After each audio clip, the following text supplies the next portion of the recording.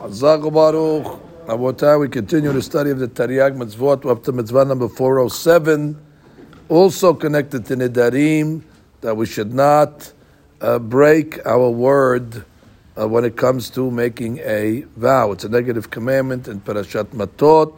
The pasuk is very clear, Lo Yahel Devaro. And the Gemara, that's pasuk Perek Lamed, pasuk Gimal, and the Gemara learns these words, Yahel Lo Yaseh Devarav Hulin, that he should not profane his words.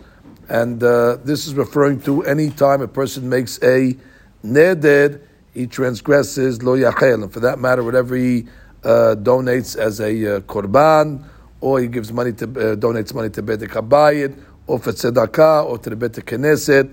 In all these cases, it's considered like a vow, and therefore if he doesn't make good on the pledge, so he'll be over on Lo Yahel.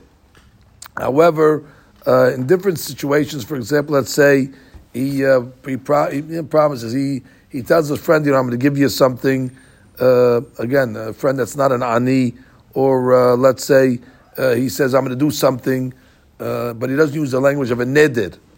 So again, he doesn't transgress Lo Yahel, even though the Chinuch writes, Apa Pishu Mechoar, even though it's disgusting if a person says he's going to do something and he doesn't do it.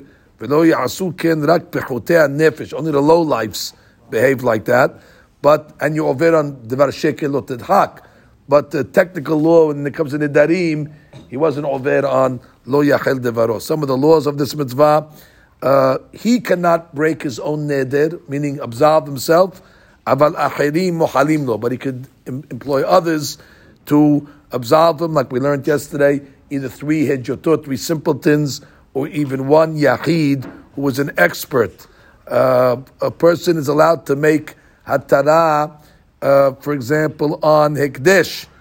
A person, let's say, made something hekdesh, he can undo it in the same way, as long as the money did not get to the hekdesh yet, or let's say consecrated something for the Beit HaKabayit, even though it didn't get there yet, he can undo it. We learned you can also undo tirumah, as long as you didn't get to the Kohen's hand. You can undo halah, as long as you separated, but you didn't give it to the Kohen yet. You can undo it and start back from scratch. Obviously, these laws apply in all places, at all times. It applies to male and female alike.